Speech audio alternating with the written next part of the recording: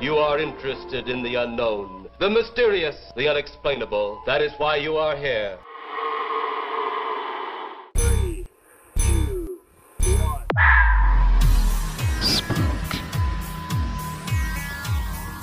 We are gathered here as advisors, as scientists. The kind of place we expect a ghost to like to wander around. Hey, we all know that we're going down, baby. I'll help you. I'm something of a witch. Welcome to Mission Spooky. I'm your fantastic host, JC. With me today, as per usual, the queen of everything herself, Kiki, and our local cryptid enthusiast, Cordy Poo. How you guys doing? How are you doing, JC? We're not going to get into that. We're not opening that can of worms. How you guys doing? I'm doing great because I just got puppy kisses. Nice. Oh, that's adorable. Got him. At least I have to imagine it's adorable. Hey, so I went down a rabbit hole that it's not exactly like spooky, but it's Did you find any rabbits? I wish I had. It's definitely true crimey and kind of like one of those things where I had recently used my quote expertise in identifying like how long a body had been sitting outside. Yeah, I didn't get paid for this. This was just observation only. Okay. So I'm concerned. So Cord, you might, well, I don't know. JC likes military type things too, right? So there was a picture circulating. I'm gonna consider this my new thing. I'm gonna tell you guys some weird ass bullshit of like something that recently happened. It has to do with maybe forensics or something, right? So this is definitely a forensics thing. This circulation of this photograph. It's there's two photographs. One is a square plastic thing like wrapped up, you know, in like the kind of plastic that you use on a pallet, right, to keep everything kind of like together, Like sarin wrap. Yeah, and then there's one that's the thing is tipped over, and that there's stuff that's just everywhere. Okay, and this is where you gotta be really careful about making assumptions about things, and people will say something, especially on the Bluebird app that's officially dying. Finally, guys.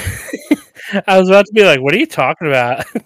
You just got to be careful. So this thing falls over, and everybody right away says that this is actually how they're transporting dead soldiers from Ukraine back to Russia. Okay, so somebody does their job, and they at least geolocate it, right? So it's in Belgorod in Russia, right? And it does suspiciously look like something meaty is wrapped in uniformish type texture, right, of like a black kind of, you know, wrapping. Okay, so there's a lot of assumptions made. Well, I now know more about pork and beef product and transportation that I ever need to know about. Yeah, that's the rabbit hole. Somebody came on and said, no, this is a misunderstanding. Like, of all the nasty things the Russians have done to their own men out in the field, this ain't one of them. It's on Telegram. There was a dog shelter in Belgorod, and she was supposedly this was supposed to be like a charity thing, right? So she thought she was getting like a small amount of fresh offal. Okay, for those of you who don't know what I'm talking about, that's OFFAL, offal. So we're talking like intestines, liver, mostly liver, intestines, heart, sometimes from cattle and pigs, right? Once they're frozen, they can be eaten directly by dogs because they digest that really well. It does not have to be rendered, right? So I'm like, oh, okay, this is what happened. She thought she's getting like a little bit, and they shipped 2 tons of this shit to her. And one of the things fell off the pallet, and the company claimed that they couldn't get in the driveway. And it was literally a gross, disgusting mess. Because then the driver said, fuck it, and left these pallets kind of off to the side in this side street. And so there's just rotting meat like out on the street. But right away, people were like, I saw a foot. And I'm like, you didn't see shit. Because, well, actually what you did see was intestines and liver. And I feel like I'm qualified on 2 levels for this one. I cooked with this crap. So chef for 14 years. I know what a liver and intestine looks like. That's that. That's what it is. You know, you can't get past that. I found out that while beef production is very like on the outs in Russia, pig production is huge. So chances are a local farm had all this stuff and they were willing to give it to her, except they gave her 2 tons of it. There's 2 giant pallets of it. Too much, right? Like dogs, no matter how many dogs she has, she'll never eat all that. There's just no way. And then like on the other side of it, I just recently watched a video of Ukrainians going in and securing a position was occupied by Russians. And they don't pick up their dead. They just leave them there. Like, I watched that video, and that video was taken a week ago at the time that it was finally released, because, you know, they don't release those things live. That'd be stupid. Yeah. And I'm looking at those corpses going, those poor dudes have already been sitting out there for a week, at least. Some of them possibly days. The weather's, like, hotter now, so it's, you know, you have to take that in consideration. But, yeah. So if you're going to tell me that they're going to palletize corpses and send them home, they don't even pick them up from where they were before. They just leave them there and let somebody else have to handle it. So, I mean, anyway. Either way is pretty uncool. Yeah. Oh, yeah. They also left their injured behind as well. And the Ukrainians, yeah, they took care of them. You mean the country whose battle tactic is send them into the meat grinder? Like, they basically very much just use the set it and forget it guardsmen of Warhammer 40k mentality. Oh, there's more bad guys? Just send more of our guys. We don't need to train them. Give them guns and send them in, boys. Oh, that's cute that you think that they gave them guns. I didn't say ammo. Well, there's that too. For you get a gun and no ammo, and you get an ammo with no gun. Partner up and good luck. So I was kind of just like, look, I know how shitty Russia is right now. I mean, you know, the military, the government, but there's no way that they are taking the time to palletize corpses to send for dog meat. I mean, come on. Yeah, okay. So we're gonna take a break for a sponsor and also a promo from one of our fellow podcast buddies. And when we get back, we're gonna do Haunted Shores Volume 2. Electric Boogaloo. Big fish like to live in bad places. Mark had been talking about a very special hole to fish that he'd just discovered at the mouth of a small cave. That's how they get to be big fish. Take on those river monsters with Octoberpod's Guide to Fishing. He was all black like a shadow, except for his eyes. Learn about the best places to cast your line. There was an eerie stillness about the place. The feeling you get standing in a graveyard. Get tips on the killer baits that catch even the most elusive fish. They were a lot bigger and spikier with big, deep red eyes. And when they landed on you, those mothers could bite. And learn how to fish the sportsmanlike way. The Octoberpod way. Join me, Edward October, for Octoberpod's Guide to Fishing. Vintage fishing hacks and true horror stories from the great outdoors. With special guest stars Emma from Spine Chillers and Serial Killers, Cord from Mission Spooky, Carissa Vickus, host of Beauty Unlocked, and Autumn Gruby, host of Autumn's Oddities. It's Octoberpod's Guide to Fishing. Available Tuesday, July 25th, only on YouTube. Don't miss your ultimate guide to landing the big one. Subscribe today and ring the notification bell to catch it before all the other anglers do. OctoberPodVHS.com. Welcome back. Please get ready to laugh at one of Cord's, several of Cord's jokes. Oh, there's gonna be several. I put jokes in quotations for those that can't. I didn't see no which is everyone. quotations. Well, Kiki. they're in quotes. Hey Kiki, you're gonna like this one. Oh God. Okay. What do you call a witch that lives in the sand? A sandwich, yeah. Come on. Literally, the answer that says right here says, I don't know, but I'm getting hungry. That's funny. Okay. JC, why is the beach friendly to everybody? I don't know, Cord. Why is the beach friendly to everyone? I don't know, but it sure waves a whole lot.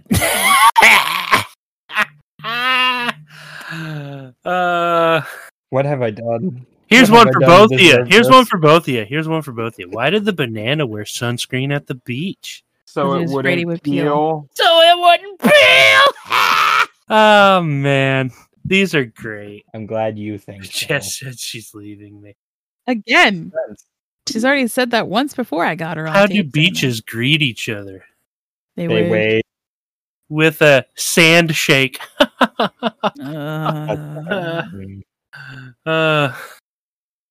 What do you call a beach party that gets out of hand, guys? I could go all day. This is going to be an hour of this now. Oh, God. What do you call a beach party that gets out of hand? What? Sandemonium. Okay, I'm done. I'm upset because I can't really eat shrimp, lobster, or clam anymore. If it's been cooked by heated water vapor, I have shellfish steamed issues. Oh my god, I hate that. It hurt me. Mission accomplished. I stopped by a roadside stand the other day. It said lobster tails $2. So I gave the guy my $2 and he goes, once upon a time there was a lobster. Nothing, huh? Crickets. Okay, JC's going first. What do you got for us today? All right, so I know you guys picked your places and your shorelines and our lighthouse, whatever you guys are talking about. And Kiki, you went Maine. Cord, you went what, in the New Jersey area? I'm in New Jersey. So I decided to go south. You know, we're hitting all the East Coast this way, showing love to everyone. And I said, do you know where I would kind of love to be right now? Florida. North Carolina. I decided to look up North Carolina coast things, and I stumbled upon a very interesting phenomenon. I love this, just so we're all on the same page. The Gray Man of Hatteras Island. Hatteras. Hatteras, yep. Cape Hatteras. I've yes. listened to a YouTube video where they said that name about 90 times, but I did it 5 hours ago and already forgot. The Gray Man on this island is reported to be seen before major hurricanes or storms. And it is just a gray, smoky, shadowy figure. That's what's reported. He doesn't talk to anyone. He doesn't interact. As soon as you start getting close to him, he fades away. But every time that he's sighted, a major storm hits. And this is a little island off the coast of North Carolina. North Carolina already gets hit by hard storms, but this place gets fucking destroyed. You know, where in North Carolina this is? It's off the coast. Oh, okay. I had a fucking map open, and for the love of me, one sec. You tell me an island in North Carolina is located off the coast of North Carolina, JC? Where else would it be? I don't... So I lived in North Carolina for 20 years. Uh-huh. Kiki, where is it? Cape Hatteras Lighthouse is probably the most famous lighthouse in North Carolina. And this is located pretty much at kind of the bottom of the Outer Banks. So it makes sense that this gets hit by a lot of storms. Yes, because absolutely. Yes. Towards the south of North Carolina. Yeah. So it's getting hurricane season. So a lot of people, I'll mention, so Kitty Hawk and Kill Devil Hills, Nag's Head, that's all and Duck, that's all the northern part of the Outer Banks. You've got Rodanthe in the middle. That became famous because of the book. Oh my God, was it Nights in Rodanthe or something like that?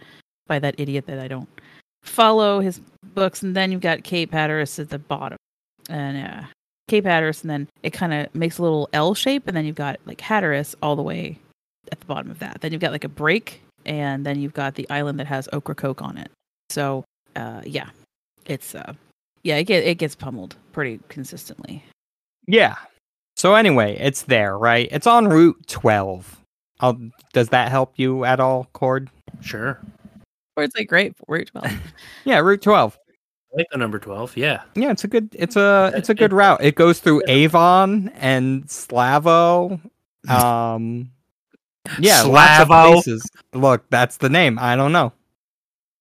So anyway, now that we've decided where Hatara's whatever is. Hatteras. One day I'll remember. Uh-huh. So whenever there's a hurricane, a bad hurricane, I should say, there's sightings of this. It was an episode of Unsolved Mysteries, which aired in 1990 because the Gray Man got very popular after the 1989 Hurricane Hugo.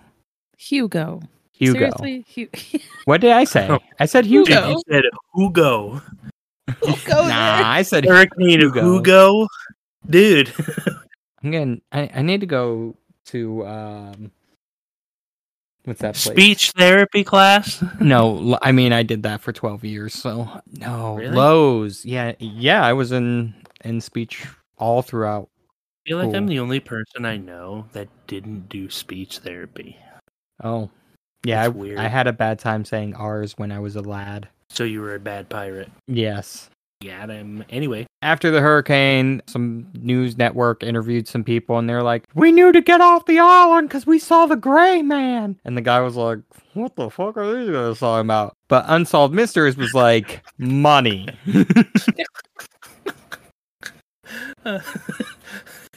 You know how painfully accurate that actually is, right? I'm literally picturing the Ross from Friends meme with the "get a load of this guy." Get a load of these guys. They said they saw the Gray Man. Well, I saw that Gray Man. I just knew I had to get off the island. I just knew it. Yo, so I watched a few YouTube videos about this, and one, I guess there was another Gray Man in South Carolina that's very similar in like all the stories and stuff. I'm like, one of y'all stole the exact thing. You know, South Carolina is just down the street from North Carolina. Yeah, I was gonna You say, know, is it no, but I'm is like, it a story from North South Carolina and South North Carolina? Because I that mean, kind of checks I out. didn't look up the other place because I didn't care about that one as much. I would also like to They point out definitely just had briefly, the stories. this is a perfect example of how North Carolina consistently steals history from literally every other place around it. I mean, it might have been North Carolina that came up with this and South Carolina. Who knows? It's ghost stuff. Well, Kiki, you lived there for 20 years. Why do you keep stealing everybody else's stories? Yeah, Kiki. Dude, I lived there for 20 years and they still called me a Yankee, okay? That's... Yeah. Yankee, go home. Well- I will fucking go home then. You're right. I am a Yankee. Thank you very much. I'm getting the fuck out of your stupid state. Love you, North Carolina. I'm just joking. Yikes. Yeah, if you ain't born in the South, then you ain't a Southerner. Sorry I reopened that wound for you. Jeez. Yeah, the wound of us winning a war. Well, that's why they didn't want me there, okay? They were like, get out. We don't like you, Yankees. Still holding on to that one, huh? That's what you think the issue was. Yeah. They still holding on. You know, they lost and they refused to get over it. So anyway, Cape Hatteras. So like it's a very unique place too. Basically, it gets hammered hard by hurricanes, and it's usually one of the first places hurricanes will make landfall. It's not what's going to slow down the Oh, no, it just plows right over it. Oh, and yeah. destroys everything in its path, yes. Yes. Real estate there is dumb. Why would you build? So, what are the explanations for the Gray Man? Are you getting into that? Yeah, that's where I'm getting. Okay. And let So him he get first- into it. I was He really appears curious. as the first winds of a storm touch the island whenever a hurricane is nearby. He's just a shadowy figure who walks on the beaches of the Cape.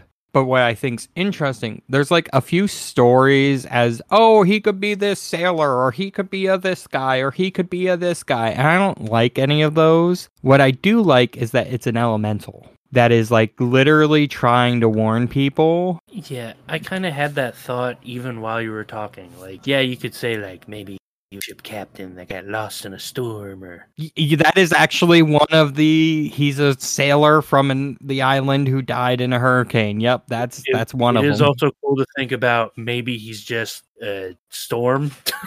Yeah, he is literally a part of a force of nature. Shit. What? Have you seen the fucking footage during Hurricane Florence in 2008? No, but I'm intrigued now. Oh, shit. Here comes the money! I'm going to pop it in here in general chat. Dude, it looks like a fucking person. Gimme. Just walking on the goddamn boardwalk. Gimme. You don't even have to point it out to me. Like, it's just happening. Like, it's just fucking there, man. Keep the sound down because this is coming from a outside camera and the wind is like blowing like hell. So you're just going to hear a bunch of wind. So you just mute it. You're not going to hear anything else.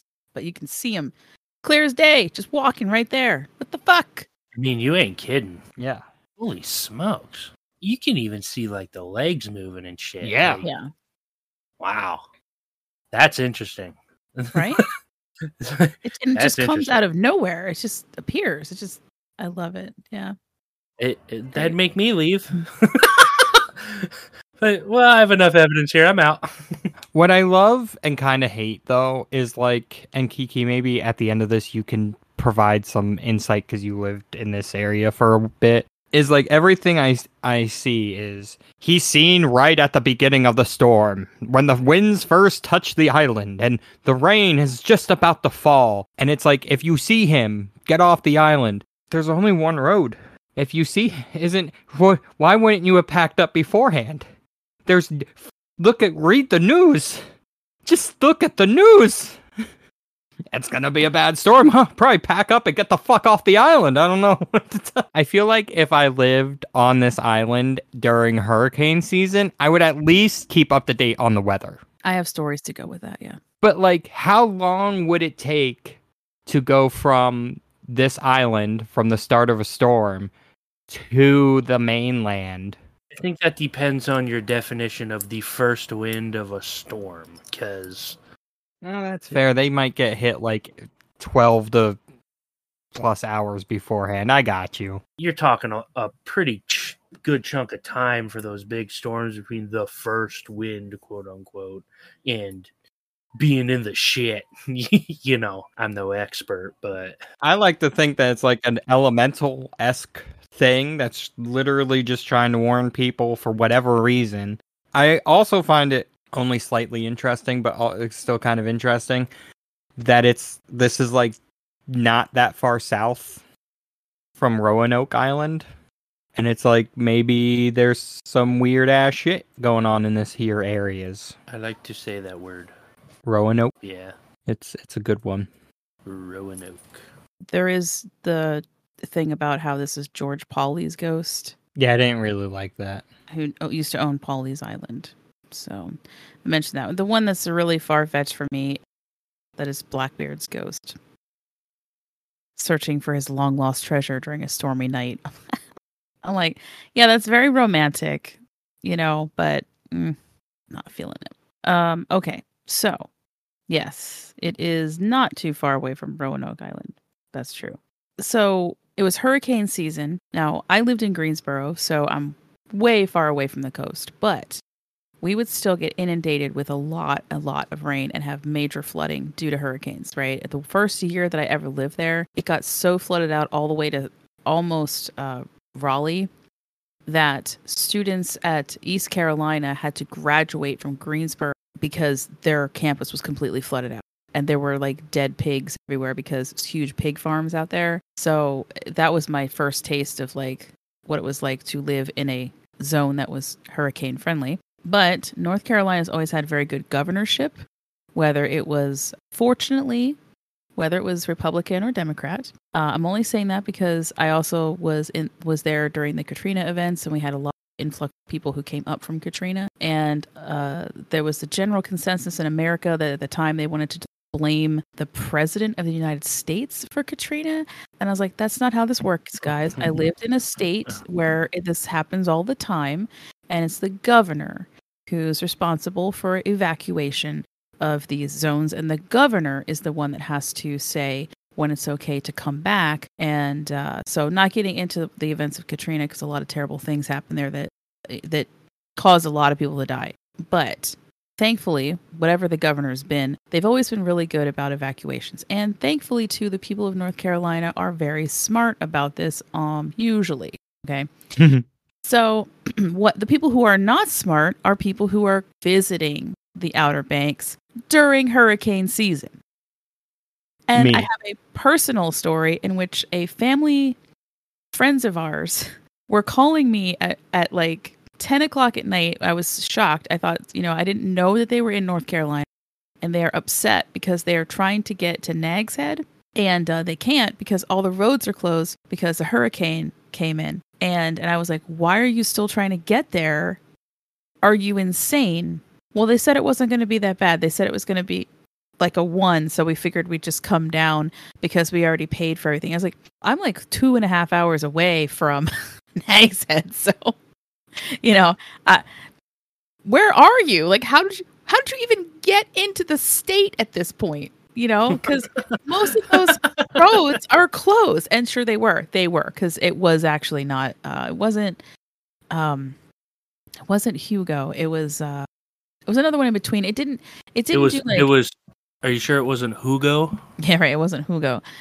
Yeah. So I just was baffled and confused as to why anyone would attempt to come to the Outer Banks during the height of hurricane season when we have massive warning systems. They let us know weeks in advance that something terrible is coming. Now, for the people who live there, I usually stayed up in Kill Devil Hills and Kitty Hawk and Duck area when I stayed there.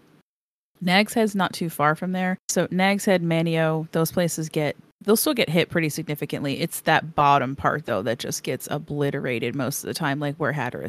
So I talked to a lot of people when I was up there, and they're like, we don't get the hurricanes that often, so we stay. And the truth is, if you're in Hatteras and you decide to stay, and then at the last minute you see that things are shifting and it looks like shit and you're fucked, you can just drive north. And that's about an hour and a half. If you're going all the way up to Lake Duck, that's about an hour and a half away. It's probably about 2-ish hours, not just over 2 hours to Corolla, which is like really high up on the Outer Banks, way north.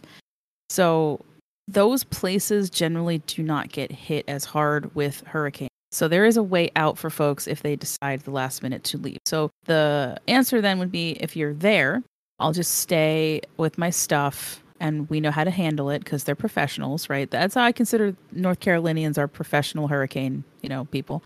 Maybe it turns into a 3 and you're like, yeah, safety reasons. I really think that most people just travel north and try to seek refuge on the northern Outer Banks. Kitty Hawk and up there, the Albemarle Sound is on the other side of them. And I talked to those guys and they were like, it's weird how we'll get some rain and stuff. I stayed at a place that was right on the Sound at a bed and breakfast, and I talked to them at length about this, and they were like, we do not get hit. We don't even get flooding, and we've been here for 35 years. Well, that's good. There you I was just like, if the storm's already coming, if it's already, like, isn't it just safer to hunker the F down? Yeah. But I do feel if it pumps up to a 4, get the or even F a 3, depending on where you are, there's still time. There's still a place you can get out to. Gotcha. It's beautiful there, though. So, I know why people want to live there. Cord, you want to go next? Because I'm excited about yours. And JC, interesting, you once again chose not to follow the directions, but yet... What? It's a cape, but that's a type of shore. It's like, yeah, but is North Carolina in the You north said or the East south? Coast. You said East Coast.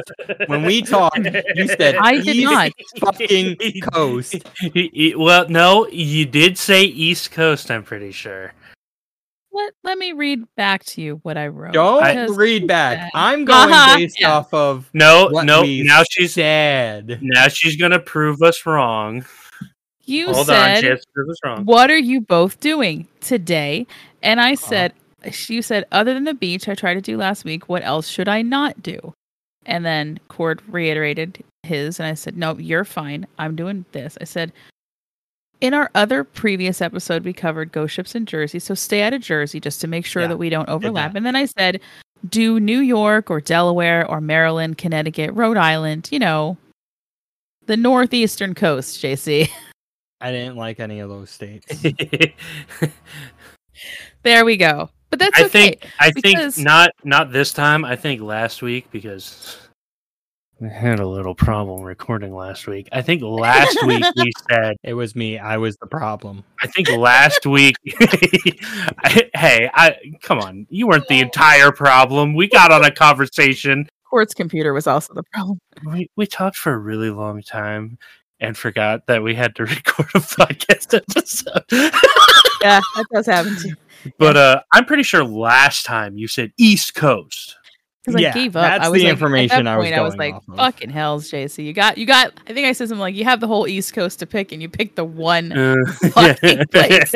Yeah, I remember being told I had the whole East Coast to pick from. You remember that? But then I wrote to you this morning and gave you very clear directions on what. It's fine. It's fine. I you know only skimmed those directions because I love North Carolina. See, as much as I shit on it because I love it.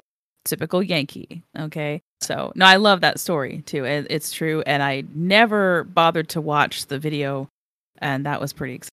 I think we should just have North Carolina become like an honorary northern state, skip Virginia.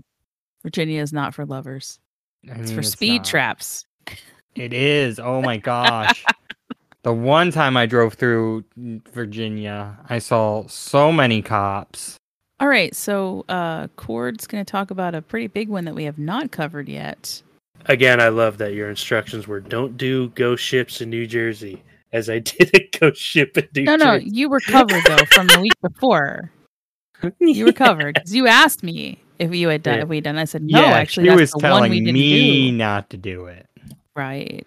Because otherwise we covered San Devanto, or the San Devanto ship and the Palatine Light. So, yeah, if you want to go back and listen to that, that's in the first volume of Spooky Shores. I did research on the SS Morro Castle. And I know you said, we're doing Haunted Shores today, and this is a ship.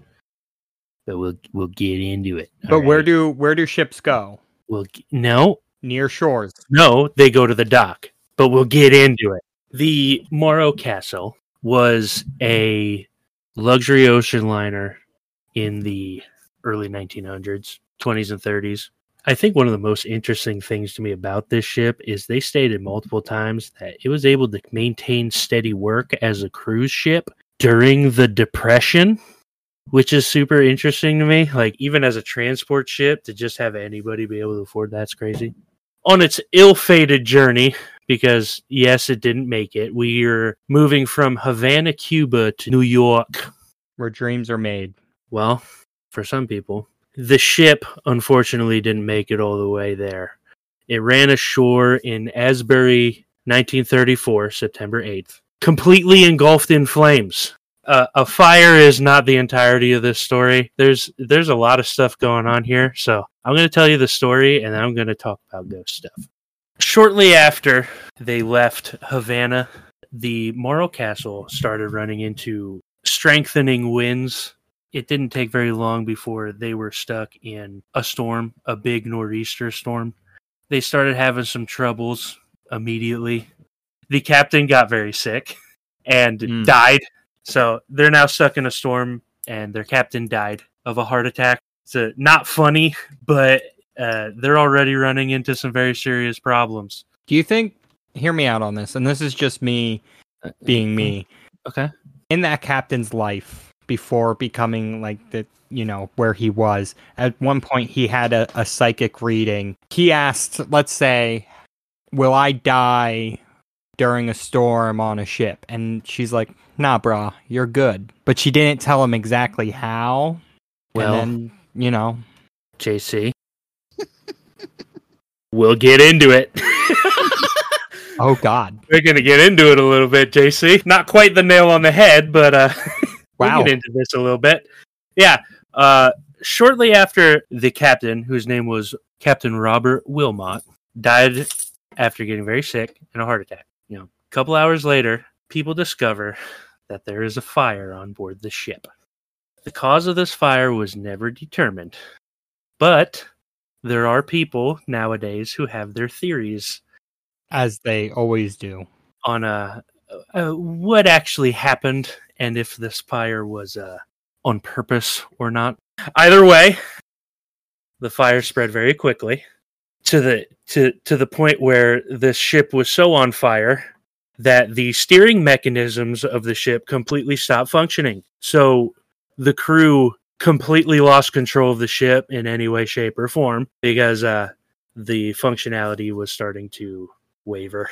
People very quickly, after the fire started spreading, tried to get off the boat, but some people have claimed a lack of training in the crew. I don't know anything to actually substantiate this, but only about half the lifeboats were let loose from the ship before it was just completely on fire, pretty much.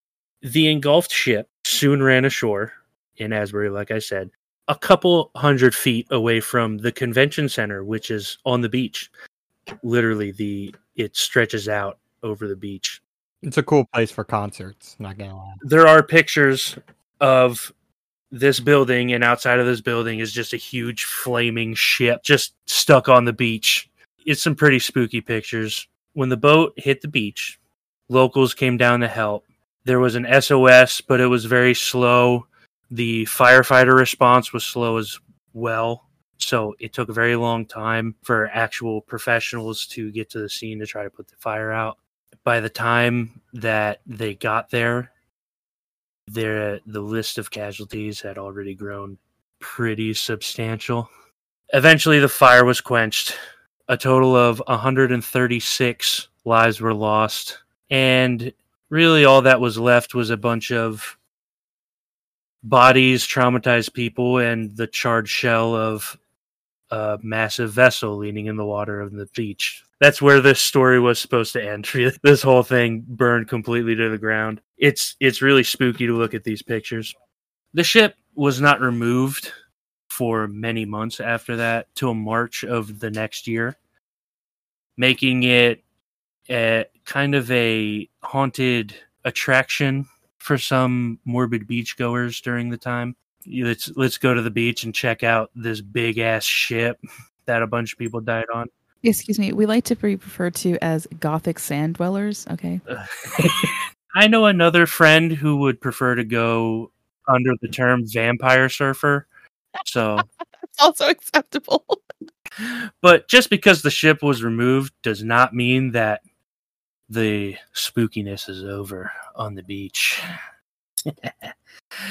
Some people claim that they can still hear the screams of the people on fire on the ship. Some people say they can hear the screams of pain of the burning victims of the Morro Castle along the beach around where the ship made land. Others feel the spirits of the shipgoers have found new home in the convention center. People have claimed to see shadow people in there, heard noises and people talking, seen people on the stage. There was a show that was called Kindred Spirits. They did a bit of a dive on the theater haunting, and their episode was pretty interesting. If you're interested in it, I would definitely check that out. Yes, Kindred Spirits sometimes has Michelle Bollinger on, if I'm not mistaken. They clearly did some work in this theater.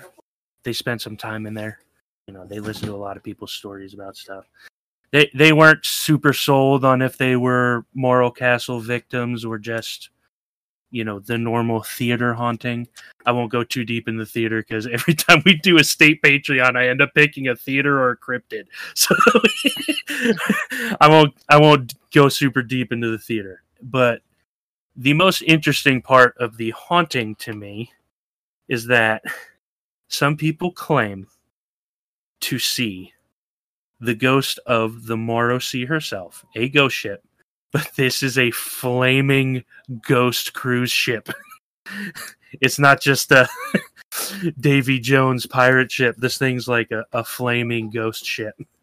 So I could only assume that it also is running aground because that's where it went. But I guarantee you if I saw that, I'm probably never going back to Asbury, New Jersey again. I mean, it might be hard to in the first place because New Jersey doesn't exist. I knew it was going to come out, dude. I've been waiting. I said New Jersey as many times in this, hoping that you were going to make that fucking comment because it's been so long since you said anything about it on this show. Well, I did it today. Yeah, this was definitely an interesting thing that I covered. I was reading a lot about this, just looking at the pictures, like, wow, this sucks, dude. Yeah, I liked that episode of Kindred Spirits. Actually, I think they did a decent job explaining it. And yeah, it's a good show. It's literally like one of the only shows that I have any respect for anymore. That one and Portals to Hell, but they got canceled. So rip Portals. Yeah, since like Dude Bro wants to take over everything. I didn't even get to see an episode. Portals to Hell, I specifically watched the one where they went to the theater that we talked about in Lancaster that's related to the Paxton Boys massacre. Right. Yeah. So that was a good episode of that one. JC, about your psychic comment, it wasn't that far off actually. This Captain Wilmot, right? The one who died. Are you listening, JC? I'm listening. Okay. Captain Wilmot, who died. At some point before he died, most likely. Before he died, at some point during the trip, became convinced that somebody on the ship was attempting to harm him. Okay. Yeah. There is somebody who multiple sources that I read have named who was seen to be a bit of an outcast on the ship. Some people claim he poisoned the captain, which killed him, and then started the fire.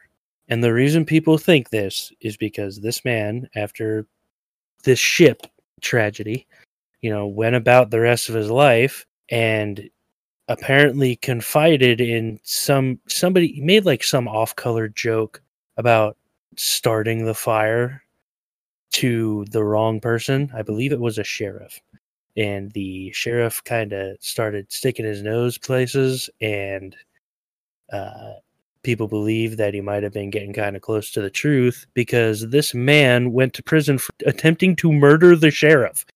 I mean, the man got an inkling that somebody was trying to hurt him, and then he got hurt. So maybe he did see a psychic.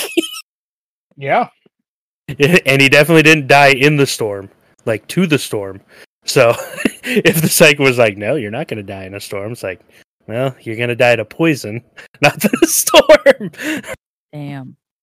Yeah, there's actually a decent amount of people online, allegedly, that think that the tragedy of the Moral Castle was no accident. A lot of people were saying a mix of very lax training and a potential arson murder.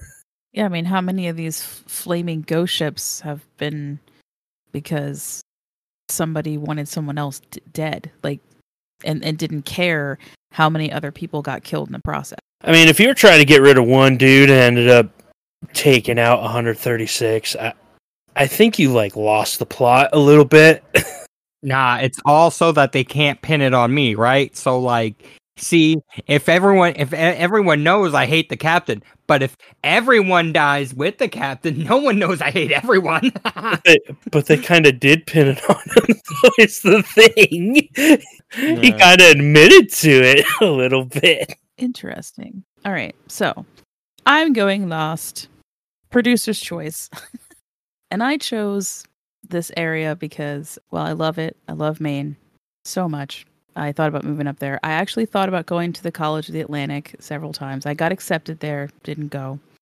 And this one involves a lighthouse because I also have an affinity for lighthouses. I love them so much because it really takes a special kind of lighthouse all by themselves with no one else around.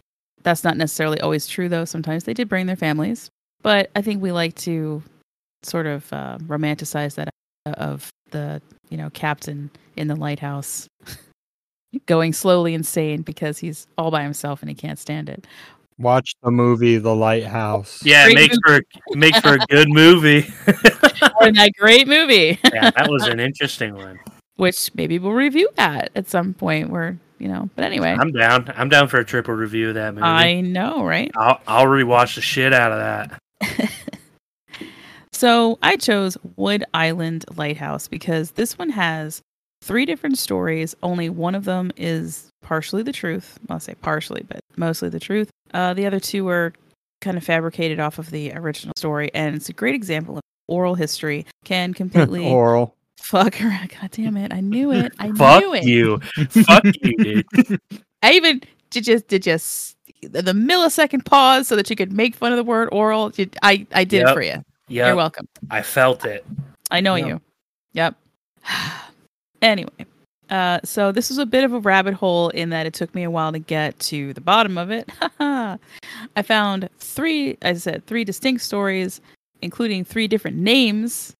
Each story is significantly different. So I'm going to give you the events as told in the legend first. And then I'm going to tell you another story that has absolutely no basis in fact whatsoever. And then I'm going to tell you the real story. Located in Saco Bay's Wood Island, the historic Wood Island Lighthouse has been keeping sailors safe for the past 2 centuries.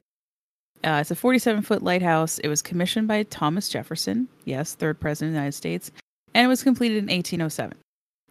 A year later, the lighthouse was officially in service, and it begins with its keeper, Benjamin Cole, who is also a former captain and the privateering vessel of a privateering vessel. I fucked that up. God damn it. I was doing the R, because he was technically a pirate. Yarn. All right. So in the mid-1830s, the keepers of the lighthouse start reporting that the wooden tower and the lodgings are becoming unstable due to Yep, I cannot fucking talk today. Due to rotting wood.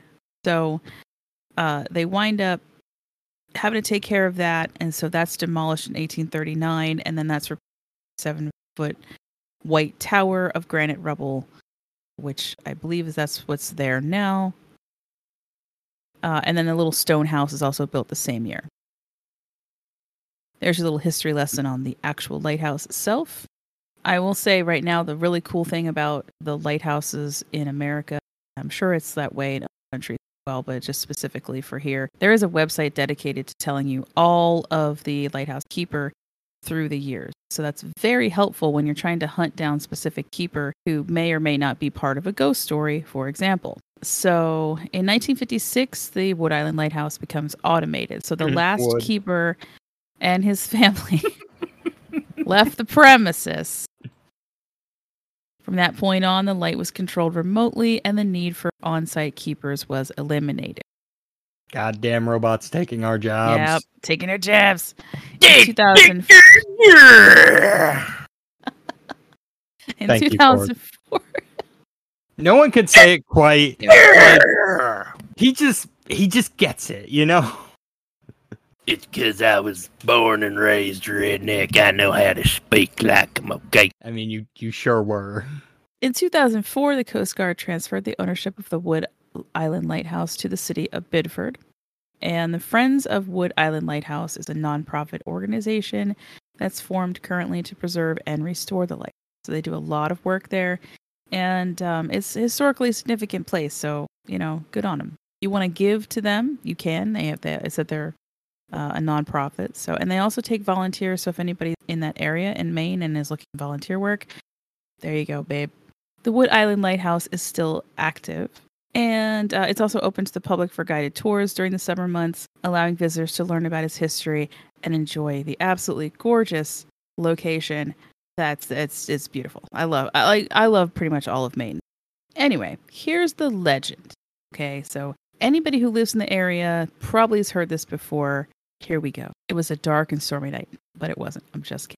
The story revolves around a peaceful lobster fisherman. Of course he's a lobster fisherman, right? He has to be. He's in Maine. He also serves as a local sheriff. And there's a few drunken residents residing on the island.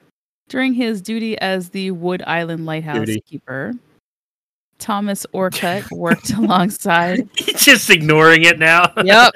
Frederick Milliken. Keep pushing through, right? Keeper Thomas Orcutt worked alongside Frederick Milliken, a lobster fisherman, and a part-time sheriff from Biddeford Pool near Biddeford, Maine. And I'm putting a little bit of accent on that. It's actually just Bidford, Maine, if you're from up there. Sorry. Milliken lived on Wood Island with his wife and 3 children and was widely regarded as the gentle giant of the town. 2 transient fishermen. There's a D&D character. Transient Fisherman 1. Level 1. God damn, I'm going to make that fucking thing. Okay. 2 transient fishermen named Howard Hobbs and William Moses approach Milliken and convince him to rent out his nearby chicken coop shack for a short period of time. Because why not? That's where you want to live, right? In a chicken coop shack. Now, let That's me really tell you hard to about say, an actually. amazing real estate investment you can do, okay? Rent out your chicken coop. Listen here, buddy. You live out there in the chicken coop. You ain't got to worry about breakfast in the morning. You just reach up and grab yourself an egg, okay? This voice. Well, unfortunately, both individuals had a significant issue with alcohol and failed to pay their rent to Milliken over the following months. One summer day in June of 1896. My favorite year. Right? Hobbs and Moses returned to the island after a heavy drinking session on the mainland. Milliken discovers his intoxicated neighbors wandering around and instructed them to meet him at his house to address the overdue rent. Hobbs arrived at Milliken's house carrying a rifle, and an argument ensued, presumably about the unpaid rent. Milliken attempted to persuade Hobbs to surrender the weapon, but Hobbs insisted that it was not loaded as he brandished it carelessly. In an attempt to take the gun away, Milliken reached for it and it accidentally discharged, hitting him in the abdomen. Milliken's wife, who was nearby, witnessed the horrifying event, as did Moses, Hobbs' friend. With Milliken gravely injured, Hobbs insisted in carrying him to the house, with Hobbs still holding the gun and expressing remorse. In his intoxicated state, Hobbs rushed to the nearby residence of Keeper Orcutt of Wood Island Lighthouse, seeking assistance and carrying the rifle. Despite Orcutt's advice to surrender to authorities, Hobbs, still dazed from alcohol, declared that he had 1 bullet remaining, which he intended on using on himself. He hurried back to his shack and tragically took his own life with a self-inflicted gunshot wound to the head. That is a legend that you will hear when we're going to talk about the ghost story. So that's the background, right? But here's the thing. There's another... This one, 0 basis in fact, though. And that is that it places Milliken and a keeper named Frank Given together. And the story goes that during this terrible, almost not quite hurricane type weather, but really, really bad, they're on a boat together and it capsizes. And Frank Given manages to swim to safety, but Fred Milliken is shot by a ghostly figure from the lighthouse. So according to the legend then, Keeper Given later reported that he heard gunshots coming from the lighthouse, leading to the speculation that foul play was involved. So there was never a keeper named Frank Given at the lighthouse because I just told you guys we have the records for that. So that's a no-go. Also, that's not what happened to Fred Milliken. So the real story is in the Bidford Daily Journal, Thursday, June 4th, 1896. Talking about the funeral services for Fred Milliken, who was murdered on Wood Island Tuesday night. And it does tell you the story. It was a murder-suicide. And he was the gamekeeper, or like a game warden / special policeman. He was shot by Howard Hobbs, who's listed as a fisherman. He died within an hour of being shot. Hobbs was intoxicated when he fired the shot, and he quickly sobered up and did offer assistance for what he had done. He then went back to his home, lay down on the couch, and that's where he's found. Or that's where Hobbs was found. So that part of the story is 100% correct. Now, how does Thomas Orcutt and the lighthouse come in? They were seen as the only authority figures. The lighthouse was seen as an authority figure. Nice job. Now I'm picturing the lighthouse like coming alive and like, fucking laying down the law. Okay. Oops. So Thomas Orcutt, who's the lighthouse keeper at the time, he is seen as the only authority figure on the island. Hobbs goes to him. Orcutt's all like, what do you want me to do about it? You'll have to turn yourself into the proper authorities. And I suppose because of Orcutt's involvement in the story, being close friends with Milliken and trying to help Hobbs not take his own life, The ghosts of Hobbs and Milliken reportedly now haunt the lighthouse and the surrounding grounds. For example, sometimes moans are heard coming from the chicken coop shack. Of course, this could probably be explained away by the sound of wind, etc. Locked lighthouse doors have been mysteriously opened. Again, this could easily be explained as human interference or just forgetfulness. But you got the disembodied voices that can be heard when no one is around. That's classic haunting. And there are some dark shadows that have been observed near the lighthouse walkway at the top of the tower. There's also sightings of a woman believed to be Milliken's wife. Now, in 1905, keeper Charles Burke, stationed after Orcutt, was so distraught, believing he was seeing and hearing ghosts, that he left his post at the Wood Island Lighthouse, and he stayed overnight in a boarding house on the mainland. The very next day, he jumped from a window on the 3rd floor to his death. Now, that's not the first time you're going to hear about a lighthouse keeper being a bit disturbed and killing themselves, but that does say something about, is there really a terrible haunting going on here, so much so that someone would want to end their own life over it? Who knows? In the fall of 2005, the New England Ghost Project, a paranormal research team from that area, investigated the island and the lighthouse. A shadowy figure was observed near the lighthouse walkway. A medium was brought in, and she believed that she had came in contact with the spirit of Hobbs, who was apologizing for what he had done, which does track because even in the news article, it does state that he was very remorseful over what happened. There is another spirit there, believed to be Milliken. She claims that she felt as though he was severely injured and trying to escape something, which of course would be Hobbs. Maybe he was afraid he was going to shoot him again. Recently, the Wood Island Lighthouse Foundation has led special events related to the hauntings to benefit the lighthouse restoration efforts. So you can go join on those things. Those are kind of fun. Now, during the restoration process, though, there's been a lot of things being moved from one spot to another. Again, restoration folks are hearing disembodied voices and shouts on occasion.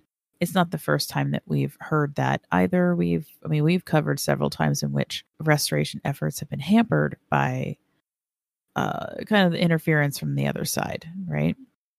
And look, I'll tie it in with North Carolina again in case you guys hadn't heard the little brief story before, but it's about how Biltmore Estate bought a smaller hotel in Greensboro and then redid it as like an offshoot of the Biltmore. It's called the Biltmore in Greensboro. And those guys had like 3 or 4 crews that attempted to work there, and most of them left because they just didn't want to get hurt by a ghost who liked to use electrical equipment when it wasn't plugged in. It's also reminiscent of John Curley's story about that house where they had so many people come in because the guys were just like, I'm the only person here, and I hear somebody working in the next room, but I'm the only person here. It's weird. The restoration people, they look at all of the past lighthouse keepers as possibly, quote, interfering with the restoration. Not necessarily Hobbs and Milliken at all. They think that, since they started the effort and things are progressing really well, that what we're getting is some residual energy from people who've, they spent their whole lives there and they loved it there. Not necessarily doing anything terrible, that maybe they're just, quote, trying to help, which I think is kind of a sweet way to also look at it, because no one's being these fucking amateurs not putting their goddamn tools away. I tell you what, back in my day, gotta clean up after these guys all the time. I imagine that's the conversation. I do feel, obviously feel bad for Charles Burke, who killed himself over what he was experiencing, but there might have been a lot of underlying factors. It's not the first time that you're going to hear about a life 86'd himself because he went a little crazy, like legitimately insane, not ghosty, making somebody insane. Yep, that's what I got for the Wood Island Lighthouse. Got to be careful with those oral traditions, right, JC? Gotta be careful with oral. Gotta. I hate you so much. You're the worst. But you also have to be persistent. If at first you're not like 100% getting it, just communicate, figure it out. You'll get there. Eventually you'll get good at it. Well, officially, this episode will mark the end of Ska Summer. No. It's our last. I wish it could be forever. It's our last ska band because fingers crossed, hopefully, if everything has worked out okay and future Kiki doesn't have to also edit the shit out of this statement, the end of August will feature our second Chord versus Cryptid episode, which everybody knows we use different kinds of music for that. We don't promote anybody in particular for those. So we'll be actually, after that, we'll be picking back up with our kind of alternative metal, and then we've got just an amazing lineup of bands to share with you guys through December. So back to goth, and naturally October is full of goth bands, like just to the brim with the best of the best. Love them. Anyway, but today we have the final ska band we're going to be sharing with you guys. Again, huge props to our second DM who helps us out with Chord versus Cryptid, Logan Vo. He helped me out with give me some suggestions on ska bands because I like the genre, but I don't know any of the bands. And he also recommended Upfucks, spelled F-U-X. Okay. I love these guys, and I chose a song called "Drowning" because we were talking about haunted shores. Oh my god, I'm the worst. You're so creative. Oh gosh. Wow, JC. Wow. What song would have you picked? Huh? What song would you have picked, JC? Go on. I would have had Chord singing every episode. It would just be Chord singing a little doodad. And that's how we'd close out every goddamn episode. Ska Summer would have become like brass band scatting summer, and that would have been great. I have to correct myself. It should be the Upfucks. They're on YouTube. Actually, the Drowning official video is that is from an album that came out last year. Good stuff. They're also on Bandcamp, and that's where we are buying their music from. Support the homies. Support our homies. Exactly. We fucking love music. Anyway, when we get back, we'll do Spooky Squad updates. Are you lonely? Grab your money, change your mindset, drown in boys. No matter what you do, it's me and you. To one of us give someone to lose.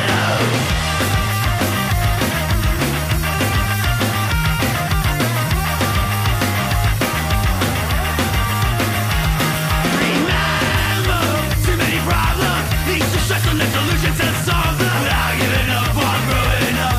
You're running from your problems and out of the money. Let's get loaded tonight, test your body. Bet somebody do stupid tonight. When everybody looks frustrated, then it's time to break. I'll sing this song for my own sake. Oh, I can't wait to drown it all. So sorry, I'm so sorry. Not to tell that I forgot everybody. I'm feeling nauseous, yeah, I'm still sick. It doesn't matter, it'll pass with the bullshit. Once I throw it all up, I should still right up to my way, my favorite old remedy. Should I learn my lesson and walk at that door? Till then, let's go back to the beginning. Welcome back. I'm gonna plow through this fucking thing. Hold on. She said plow. Yeah. You're really digging into it today, JC. Look, I have one funny thing to do, and it's that's what she said. I did get one of them, yeah. Thank you once again for listening to us talk spooky stuff. Thank you so much to our Patreon supporters. They keep us going. Appreciate you guys. You're welcome. All wonderful. We sure are. And welcome. We got a new Discord person just the other day. Justio, in case you're listening, thank you for joining us. Welcome. You can become part of the regular Discord community. We got channels dedicated to just about everything you can imagine, and I have been doing a lot more reading, so book reviews are going up. I'll have one posted by now, absolutely posted by now. If you're an artist or author, musician, or a fellow podcaster and you want to join our Discord channel, we got places for you to promote all of your work as well. And of course, we have a D&D section in there. Hell yeah. since I officially left Twitter, I had a nice little get together in Kiki's chat in the normal Discord. So that occasionally happens as well. Since Twitter is self-destructed, we are done. We are no longer on Twitter as when this comes out. We're on Threads now with Instagram, and for Kiki's sanity, I do believe that I'll be just doing mostly that. Some interactions on Facebook, but Threads seems to be working out really well. And don't forget, if you listen on iTunes, Podchaser, Good Pods, a rate and review. Just remember to be kind, because we don't really get paid very much at all. We're doing this for you guys. We're trying to make your lives a little bit less miserable. Hopefully we're doing an okay job. Quick updates on other things going on. So Tales of Thurn will not be back until October of this year, but I will be... I have a fun idea, so stay tuned on Discord. I have a fun idea for our listeners if they're also listening to us on Tales of Thurn as well, or listening to me. Sorry, whatever. I'm thinking about having a little like suggestion area for this particular character of like stupid shit you want me to say, and I'll try to incorporate it in there somehow. I actually did that with a small group of people on Twitter to test it out this last season, because I was only going to be playing Daphne for like 13 or 14 episodes. So that was actually pretty fun. So the test run was a small group of like friends, but maybe this time I'll open it up to you and see about inserting like some jokes or like stupid things. She's a very gregarious kind of character. So I don't know. Stay tuned for that. That's why I keep telling people join Discord, because you get in on all the fun stuff. I'm not going to be doing it anywhere else. And I think that's and then I was just recently on October Pod. It's called The Way and the Life and the Truck, and that is on YouTube. So look up October Pod video on YouTube, and that's me telling a very spooky story. Cord just recently did a voiceover for October Pod as well, telling a spooky story, and I'm not sure when that drops, but it was keep a fun. look out for that one. Right? And then I wrote a story for October Pod, and I'm not sure when that's going to drop, but I won't be voicing it, but I'll definitely promote that, because that was fun. And I guess that's going to wrap it up. So JC's hungry. Always hungry. Stay spooky and don't die. But if you do, contact us. If you'd be so kind, contact us by writing, like, go to the beach, right? Go get a bunch of like white stones and like beach debris and spell it out on the beach, like with the debris and stuff you got. Make it a big message. Then you have to get in a helicopter, go up, take a picture of it from above, send us that, and that's how we'll know to get in contact.